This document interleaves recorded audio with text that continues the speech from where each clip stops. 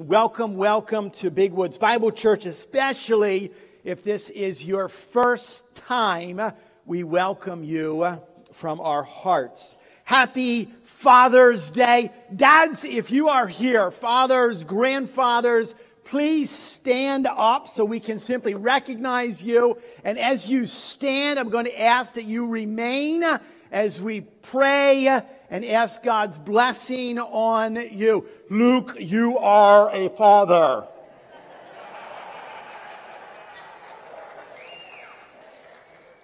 The daddies to be in the next, 8 weeks, I heard from Aaron. Just look at these good-looking guys. And as we look at them, may we be thankful for the gifts that they are. And may we be faithful to lift them up in prayer. If the enemy can knock out a father, knock down a dad, he has full access into that home, into that family. So we need to pray that our dads remain strong and faithful before the Lord. Would you bow your heads and pray with me? Father, as we just have sung, behold our God. Thank you that we can have a relationship with you. You're our Heavenly Father, and you have adopted us into your own family to be your children through the work, by the work of Jesus. Thank you for that. Father, as we celebrate a day just to honor and remember our dads, Lord, our prayer is that you would protect these men. Homes and families, marriages are under attack. There's no doubt. I believe, according to your word, that the dads, fathers are to lead and protect their homes.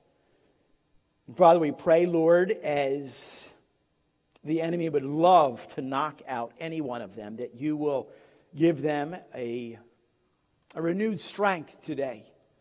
That they would be reminded of the role that they have to love their wives well, as Christ has loved the church, to raise their children, sons and daughters, in the nurture and admonition of the Lord. Father, we pray for blessing and protection upon each of them. We thank you for the example that you have given to us in yourself of what a faithful, loving father looks like. Father, I pray as well for these few moments that we have together in your word. Please, Lord, and I just plead for your help this morning, that you would grant wisdom, the right words to be your words. Most importantly, that you would be glorified, that Christ would be exalted. Bless us now, bless this church. We ask this in strong and amazing and powerful and wonderful name of our Savior, the Messiah Jesus. Amen. And amen. Gentlemen, you may be seated. We begin a new series today called what I call From Struggle to Strength. I want to begin with this definition just so that everyone knows that they are included here this morning. The word struggle literally is defined as this: to contend with an adversary or opposing force. To contend resolutely with a task, a problem, to strive. The noun form of the word struggle is the process or an act or instance of struggling. A war, a fight, a conflict, a contest of any kind. Definition of the word struggle, an introduction to our new series, From Struggle to Strength. Every single one of us, all of us at some level live with struggle. Some of our earliest memories go back to when we were little. Our struggles and clashes with what? With our siblings, brothers and sisters. Struggles, disagreements with parents, conflicts with classmates or teammates or roommates, friends and foe. All of us have faced at some level what?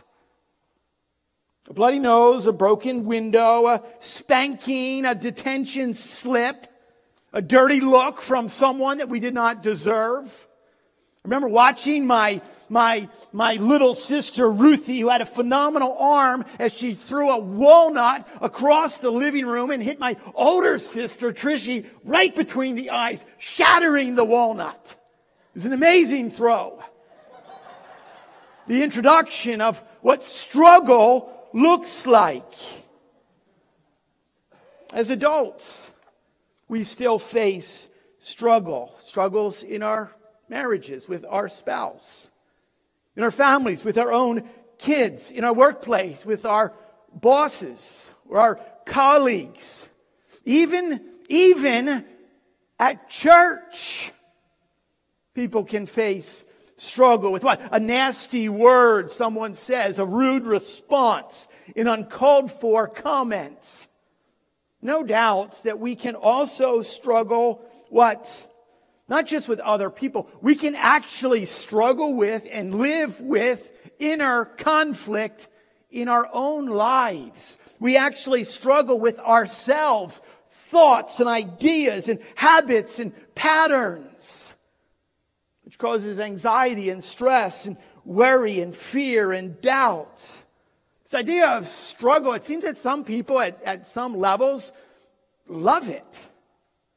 They relish in struggle, and they seem to handle it, and they rise in strength. And we're amazed by those people that are few in number. Others, probably most of us, hate struggle. We don't want it. We try to hide from it, to crawl into a hole. Some people seem to create struggle as problem makers wherever they go. Others seem to calm struggles. What are we to do with this? With this idea that God has called us to live in a broken world. How do we handle it? Why, in a sense, has God even allowed struggle? Today, by way of introduction into our study in 1st and 2nd Samuel, it's going to be a little different. It's not going to be a verse-by-verse approach, but rather more of a high-level character study of the prominent figure of 1st and 2nd Samuel. His name is David. David faced struggle. It seems from the very first moment we were introduced to him, right here in our text this morning, 1 Samuel chapter 16, as what? He's a forgotten teenager, tending sheep on the back 40. To his very final recorded words in 2 Samuel 23. He begins his final comment with this, and I quote, "Worthless men are like thorns that are thrown away." David, what arguably you know is one of the most well-known characters in all of Scripture. From the Old Testament, this little shepherd boy who kills the giant soldier Goliath, who rises to be the greatest king in Israel's history. All the way to the New Testament, where it is through his line the Messiah, Jesus, was born, and an angel announced, remember this, "For unto you is born this day in the city of David a Savior, which is Christ the Lord." He just couldn't escape struggles. As a matter of fact, one of the easiest struggles that he ever faced was actually with the giant Goliath. The problem was solved with one well-aimed stone. You realize that he would never, ever, from that point onward, resolve a struggle that quickly. Struggle with King Saul led on for over 10 years. Struggle with his own family made him the subject of public ridicule and national scandal. But you realize that we, this morning, can learn how to move, like David, from struggle to strength. That's what we need. 1st and 2nd Samuel are not academic works. Not a lot of deep theology here.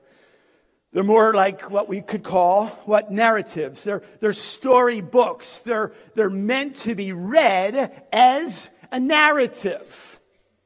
Stories There's poetry in here, prophecy, genealogy, government records, military honors list, but a vast majority of it is just the stories of real people like you and I living everyday real life. Family stories. There's births and marriages and deaths. There's battle stories, ongoing struggles for survival. Stories of just men and women and children and grandparents, rich and poor, country folk and city folk. But ultimately, this story, like all of Scripture, has a central theme. 1st and 2nd Samuel carry with it what? The story ultimately of God. And His redemptive plan to restore fallen mankind unto Himself. The gospel is central.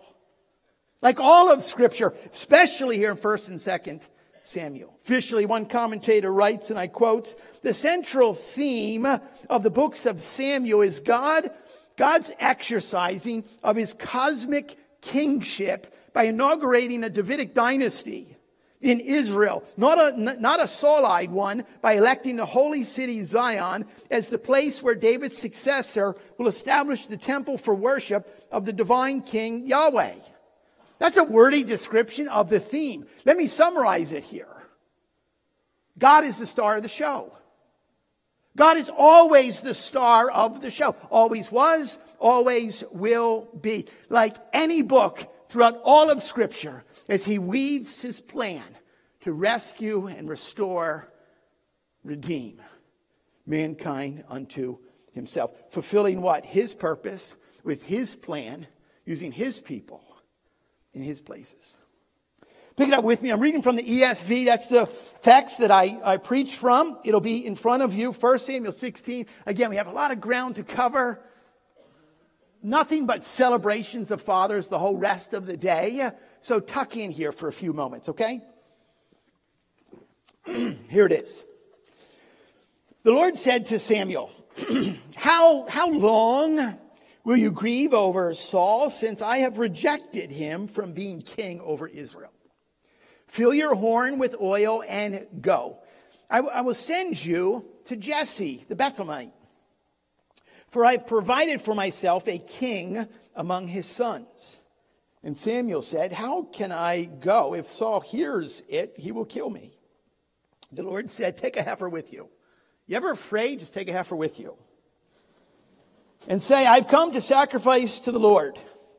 And invite Jesse to the sacrifice, and I will show you what you shall do. And you shall anoint for me him whom I declare to you. Samuel did what the Lord commanded and came to Bethlehem. The elders of the city came to meet him trembling and said, Do you come peaceably? And he said, Peaceably, I have come to sacrifice to the Lord. Consecrate yourselves and come with me to the sacrifice. And he consecrated Jesse and his sons and invited them to the sacrifice. When they came, he looked on Eliab and thought, Surely the Lord's anointed is before him. But the Lord said to Samuel, Do not look on his appearance or on the height of his stature, because I have rejected him. For the Lord sees not as man sees. Man looks on the outward appearance, but the Lord looks on the heart. Then Jesse called Abinadab and made him pass before Samuel. And he said, Neither has the Lord chosen this one. Then Jesse made Shammah pass by, and he said, Neither has the Lord chosen this one. And Jesse made 7 of his sons pass before Samuel, and Samuel said to Jesse, The Lord has not chosen these. Then Samuel said to Jesse, Are all your sons here? And he said, There remains yet the youngest, but behold, he's keeping the sheep. Samuel said to Jesse, "Send and get him, for we will not sit down till he comes." And he sent and he brought him in. Now he was ruddy and he had beautiful eyes and was handsome. And the Lord said, "Arise, anoint him, for this is he." Then Samuel took the horn of oil and anointed him in the midst of his brothers. And the Spirit of the Lord rushed upon David from that day forward. And Samuel rose up and went to Ramah. 3 points I want to give to you this morning. The first one is this: God has a plan to rescue his people. We have to see this in this text. Now, although it is still a long time until the birth of the Messiah, Jesus, the Lord, even at this moment, is putting his perfect plan in place. Let's back up a little bit and gain the context here. The nation Israel had been in trouble. Understatement. After being freed from bondage, they were led out of Egypt by Moses. They wandered 40 plus years in the wilderness. God handed the reins of leadership from Moses to Joshua, who led them into the promised land. It's described as a land that is flowing with milk and honey. It's also what? A land that is flowing with enemies who want the Israelites dead. Plenty of people who do not like Israel.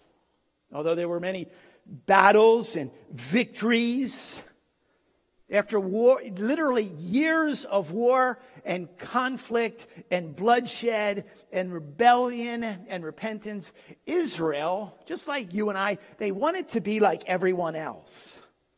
So they said, "We want a king. We want a king to lead us." And God graciously granted it. The people chose a man, it says in 1 Samuel chapter 9, verse 2, whose name was Saul. It says that he stood head and shoulders above everyone else. Saul looked the part. As a sign of God's sovereignty, Samuel anointed Saul to be king, and Saul was everything. The big, strong leader who looked the part was given everything to succeed. But he failed. He failed in virtually every single area of life. Israel was still in trouble. Saul was their hope, and all of their hopes had been dashed. Samuel is now in grief. The prophet, what is next?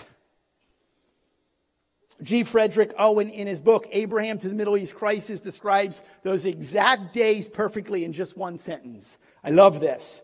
The people were on a long drift from God. That's the condition. It's almost picturesque of what is happening in our very own world today. People are on a long drift from God. But thankfully, God had a plan. God chose a man. However, the first apparent problem was that the man was not yet a man. He was not ready yet. Instead, he was a boy. Probably a teenager, 13, 14, 15, 16 years old, somewhere in that range. Oh, so fun of an age. Mark Twain says when it comes to raising teenagers, what? When they turn 13, just put them in a barrel, a wooden barrel, nail the lid shut, and keep a little knot hole for them to breathe through. This is Mark Twain, not me. He says when they turn 16, just plug the knot hole. That's David. Teenager at best. Young, absent, forgotten. Yet God himself clearly reveals, I have provided for myself a king. A king leads. A king rules. A king directs. A king protects. Note carefully all of the statements that we read here declaring really who's king in this whole setup anyway? Who's really in charge? Who's calling the shots? God himself says, I have rejected him, Saul. God himself says, I will send you, Samuel. God himself says, I have provided for myself a king. God himself says, I will show you what to do. So what we need to see here, what's really happening. Yes, there is a storyline, a narrative, and it's a good one. It's a cool one. A king is chosen that no one would ever expect. A king is anointed who didn't look the part from a brood of brothers who all looked the part. But they all lacked something. They lacked the key ingredient to what God was looking for.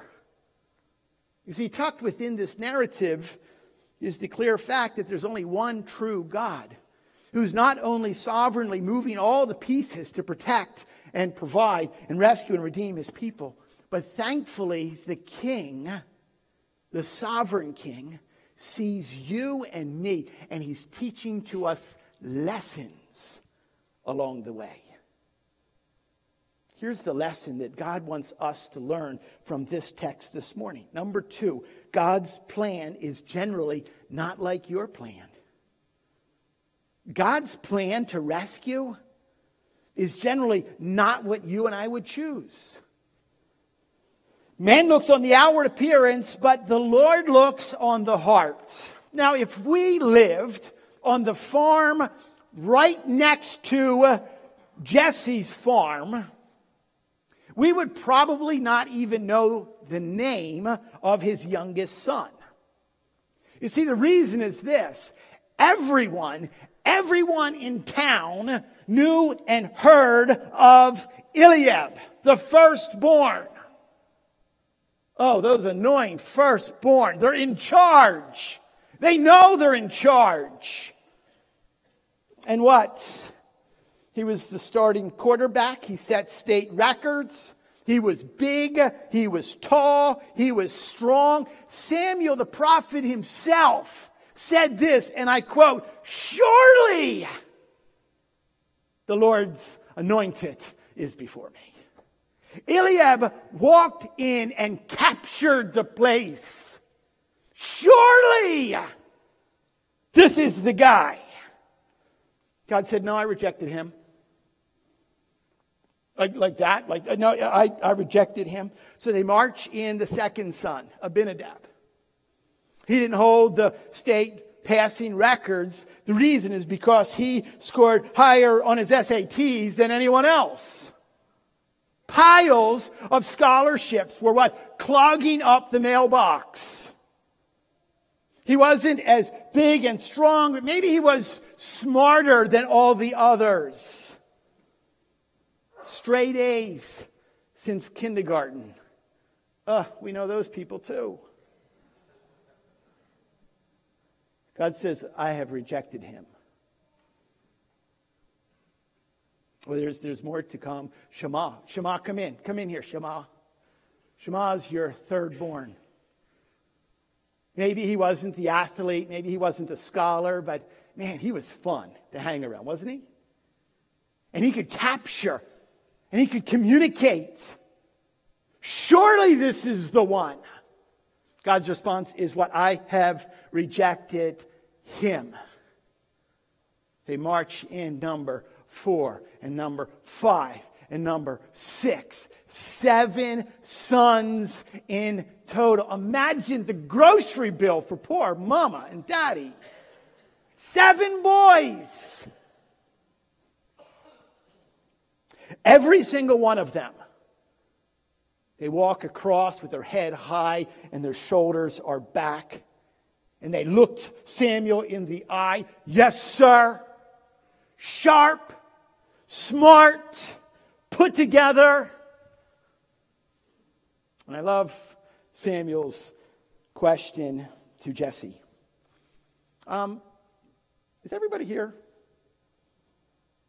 I love his question here. Are all of your sons here? He's like, I checked my GPS. I know I'm at the right spot. I know this. Something's not adding up. Dad says what? Well, there remains the youngest, but he's out on the back 40. He's tending the sheep. Now, don't get angry with Jesse here because you and I do exactly the same thing. You realize in the context of local church that we are a part of, we will oftentimes describe individuals like this. Yes, he's a good guy. But, he did some time several years ago. He's a good guy, but, he doesn't really seem to keep himself very well. He's a good guy, but, he had that drinking problem. He's a good guy, but he's kind of overweight. She's cool. But she struggled with anorexia. She had a drug problem. That she's kind of outspoken. He's a good guy, but he's kind of soft-spoken. We do this all the time when we describe people. She's a delight. You do know that she had an abortion in the past. You do know that, neat couple, but they got a divorce. This is their second marriage. Good guy, but you do know that he cheated, right? In the past, there was that time. Good guy, but he swore she got pregnant before they got married. He lied. He never graduated. She dropped out. He got fired. She failed. Good person, but at some level, somebody rejected them. And on and on and on and on. Here's the lesson that we have to be reminded of this morning, that King Jesus is speaking to you and I about as we move from struggle to strength. What? Man looks on the outward appearance, but God looks on the heart. Thankfully, I love how Dr. Erwin Lutzer says when God measures a person, he puts the tape around the heart and not the head. You know what that means? There's hope for people like me. And there's hope for people like you. Think about this. Who would have ever picked Moses, who couldn't even speak right, to lead? Who would have ever picked Jonah? He's prejudiced, to go and evangelize. Who would have ever picked Peter? Unpredictable. To preach. Who here would have ever picked the Apostle Paul? He was a terrorist. To plant churches. That list is long, and it concludes with what? There is no one who would have ever even picked Jesus to die. Isaiah chapter 53 and verse 2 says, it describes Jesus that there is no beauty that we should desire him. Physically, blended into the crowd, disappeared. There is nothing that we would have looked at that would have said, there's the King. Thirdly and finally, God's plan. And I want you to know this morning. I want you to hear this. God's plan is that you, like David, are called for his purpose. Back to the story. There remains the youngest, but he's keeping the sheep.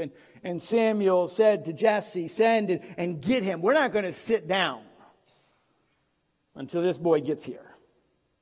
They sent and they brought him. I don't know how far he was away. Maybe it took some time. Maybe the brothers are chuckling like, yeah, right. This is a waste. Dad, can we go now? Now, it says that he was ruddy. The word in Hebrew is admonai. It means reddish, whether or not he had red hair or probably more red skin just from being out in the sun, sunburnt, windburnt. It says that he was ruddy, but he had beautiful eyes. And he was handsome. And the Lord said, arise, anoint him. And I love this. These words are underlined in my Bible. For this is he. Any one of us. Yeah, I can't do what my older brother could do. Or I can't measure up to my sister. And I didn't graduate number 1, 2, 3. And yet God has chosen. God has chosen. You know, it's interesting that the author leaves this little description here that he had beautiful eyes. I don't know if they would be the eyes that, a model. I think the idea is very true that eyes are, what do we hear? Eyes are a description of a window to the soul. You can look at a person. You can talk 1 minute to a person and find out whether or not they are in peace, at peace, or whether or not their lives are in turmoil. Why? Because eyes reveal that. I'm convinced of that. And he was handsome. There's something that David had as Samuel anointed him in the midst of his brothers. And I love this. And the Spirit of the Lord rushed upon David from that day forward. There was something about this young boy that no one else had. There's something wasn't necessarily visible. As the Holy Spirit rushed, looked at that, it has this idea that from that moment onward, David was acutely aware of the presence of God. He couldn't go left or right without being reminded of God's presence. David had that. I remember years ago, just got out of college and I was teaching school. I was coaching baseball. Cool game. Remember a kid walked in and he was big and strong. And I'm like, I want him. I don't know what he does. I want him on my team. And as tryouts started, that kid was a loser on the field in every way. He was a loser on the field. And I was totally wrong. And yet there was this other little boy. Remember, his name was Chris. And he was smaller than everyone else, but scrappy. Oh my goodness. And I realized I can't measure that. And in my mind, I was like, okay, you can't measure on the outside because big guy, you thought, little guy, he's amazing. So it doesn't work. About 10 years later, I was pastoring a small church in New England. And I remember when a young couple was introduced to me.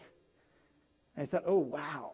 A new young couple in our church. Great personalities, great communicators, good jobs, adorable little kids with the little hat thing going. Adorable kids. And I thought, oh, a couple like this. And yet they had no hunger for the Word of God. There was no depth. There was no desire or view of eternity because they're too busy running their cute little kids to every single baseball tournament in the entire Western Hemisphere. That they were too busy for local church. I remember actually spending time with and investing time into an older couple. It was his second marriage. They had just retired, and I kind of figured that they'd be like settling and riding off into the sunset, whatever retired people do. And yet they just dug in. And they worked, and they served. They were involved in kids' ministries, and the ministries grew. I would have never picked that old couple. And it's a great reminder that for the second time, I'm like, I am not going to do this. I just don't know. I was visiting a church a number of years ago to speak, and I've told you this before. It's just one of those stories. And I remember that there was this old guy. He was huge. An old guy came up to me. He's like, "Pastor, what do you think about drums in church today? Kids have drums in church today. What's that about? What do you think about that?" And he's just a crass kind of old grump. And I said, "You know what? Drums, it's what drums are used for. Drums can be used for the glory of God, or they can be used for the glory of man. If they're used for the glory of God, I don't care what instrument it is. As long as they're used for the glory of God, I'm fine with it." And he said, "Good, because I'm the drummer." I just remember that. I totally read this guy wrong. We do that. I do that by nature, in my flesh. We're reminded this morning, no, we have to stop. We have to examine the heart that God has called you, regardless of weaknesses, regardless of imperfections, regardless of your past. God has called you for His glory. 1 Peter in chapter 2, it says this: You're a chosen race, a royal priesthood, a holy nation for His own possession, that you may proclaim the excellencies of Him who called you out of darkness into His marvelous light. It says at one time, you were not a people, but now you are God's people. Once you had not received mercy, but now you have received mercy. This is to you and I. We realize that God has called us, what? Out of darkness into His marvelous light. A couple takeaways very quickly with this is just know that there's a natural struggle within all of us. Know that there's a natural struggle to be more concerned about outward appearance rather than inward substance. That just exists in our flesh, in our brokenness. Know that. We like to look on the outside and we can't see the inside. But number two, what? Here's our challenge this morning. Stop measuring other people and yourself. Stop measuring yourself according to outward expectations, and strive for what? Hunger for, thirst for righteousness, inward obedience. I know that the instruction is what? Stop doing that. Well, that sounds like, stop it. Stop it. When that's hard, in light of the fact that our condition, we're conditioned in our sin-bent perspective to do that. So how do we stop doing that? Here's another one. Trust. Learn to trust God. Just as God chose David, God also has chosen you, broken and imperfect, to be part of fulfilling His plan. And be encouraged by that. And finally, what? We have the ultimate example before us. Never, ever, ever underestimate King Jesus. The ultimate king. Who arrived, what? As a helpless babe, or people would say he's just a wise teacher. Never underestimate Jesus, but see Him as the true and ultimate solution to the world's greatest problem. He is our Savior, who rescued us, redeemed us from our sin. I know there's a lot there, but we have to know and stop and trust and never, ever underestimate the power of the Lord Jesus Christ at work in your life. I'll leave with this, 2 Chronicles chapter 16. For the eyes of the Lord move to and fro throughout the earth, that He may strongly support those whose heart is completely His. David later writes in Psalm chapter 51 that the Lord desires what? A broken and a contrite heart. So let's start there. King David himself says this is what, don't continue to shovel all of your amazing gifts and talents. The Lord desires a broken, contrite, a humble heart. Start there this morning. Admitting that we're sinners, admitting that we need God's help, admitting that we fall short, and that in brokenness and contriteness, we recognize that God has chosen us for His purpose, to move us from the struggles that we face to strength for His glory and for His glory alone. We're going to close in a word of prayer. And I just want to remind you that as we struggle in everyday life, if there's something that you are struggling with, that you want someone to pray with you this morning, to come and we will pray with you, we'll meet with you, we'll talk with you. We touch on some areas that are really hard for us.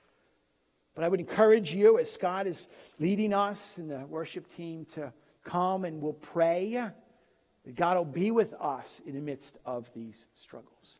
Let's bow our heads. Father, we love you. We thank you for your word before us this morning. Just continue to guide us as we learn and grow to follow you faithfully. We ask this in Jesus' name. Amen.